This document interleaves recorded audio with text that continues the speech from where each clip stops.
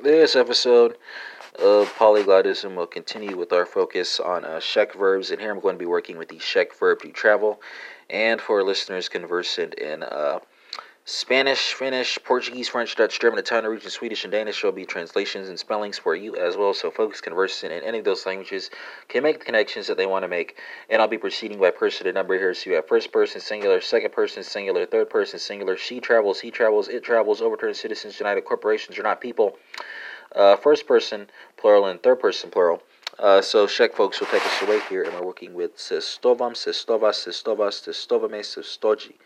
Spelled stem here is CESTOV. Endings are AMASA, AMEAJI.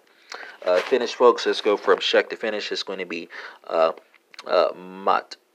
Kusta, I'm sorry. That's the base verb. So conjugations are makustan, makustat, makusta, makustame, makustavat. Endings are ANAT, AA, AMME, and AVAT. Portuguese folks, let's go from Finnish to Portuguese. It's going to be viajo, viajas, viaja, viajemos, viajom. Stem here is VIAJ. Endings are OASA, AMOS, and AM. French folks, let's go from Portuguese to French. It's going to be voyage, voyage, voyage, voyageon, and voyage, right? Stem here is VOYAG. Endings are ESE, ONS. I'm sorry. No, the first person plural form, it mutates a tad bit. So it's EONS. And then third person plural, ending there is going to be ENT. Dutch folks, let's go from French to Dutch. It's going to be raise, raced, raced, raise, raise, right? First person singular is spelled REIS. Then you add a T to form second and third person singular. Then you revert to your infinitive for everything plural, and that's spelled REIZEN. German folks, let's go from Dutch to German.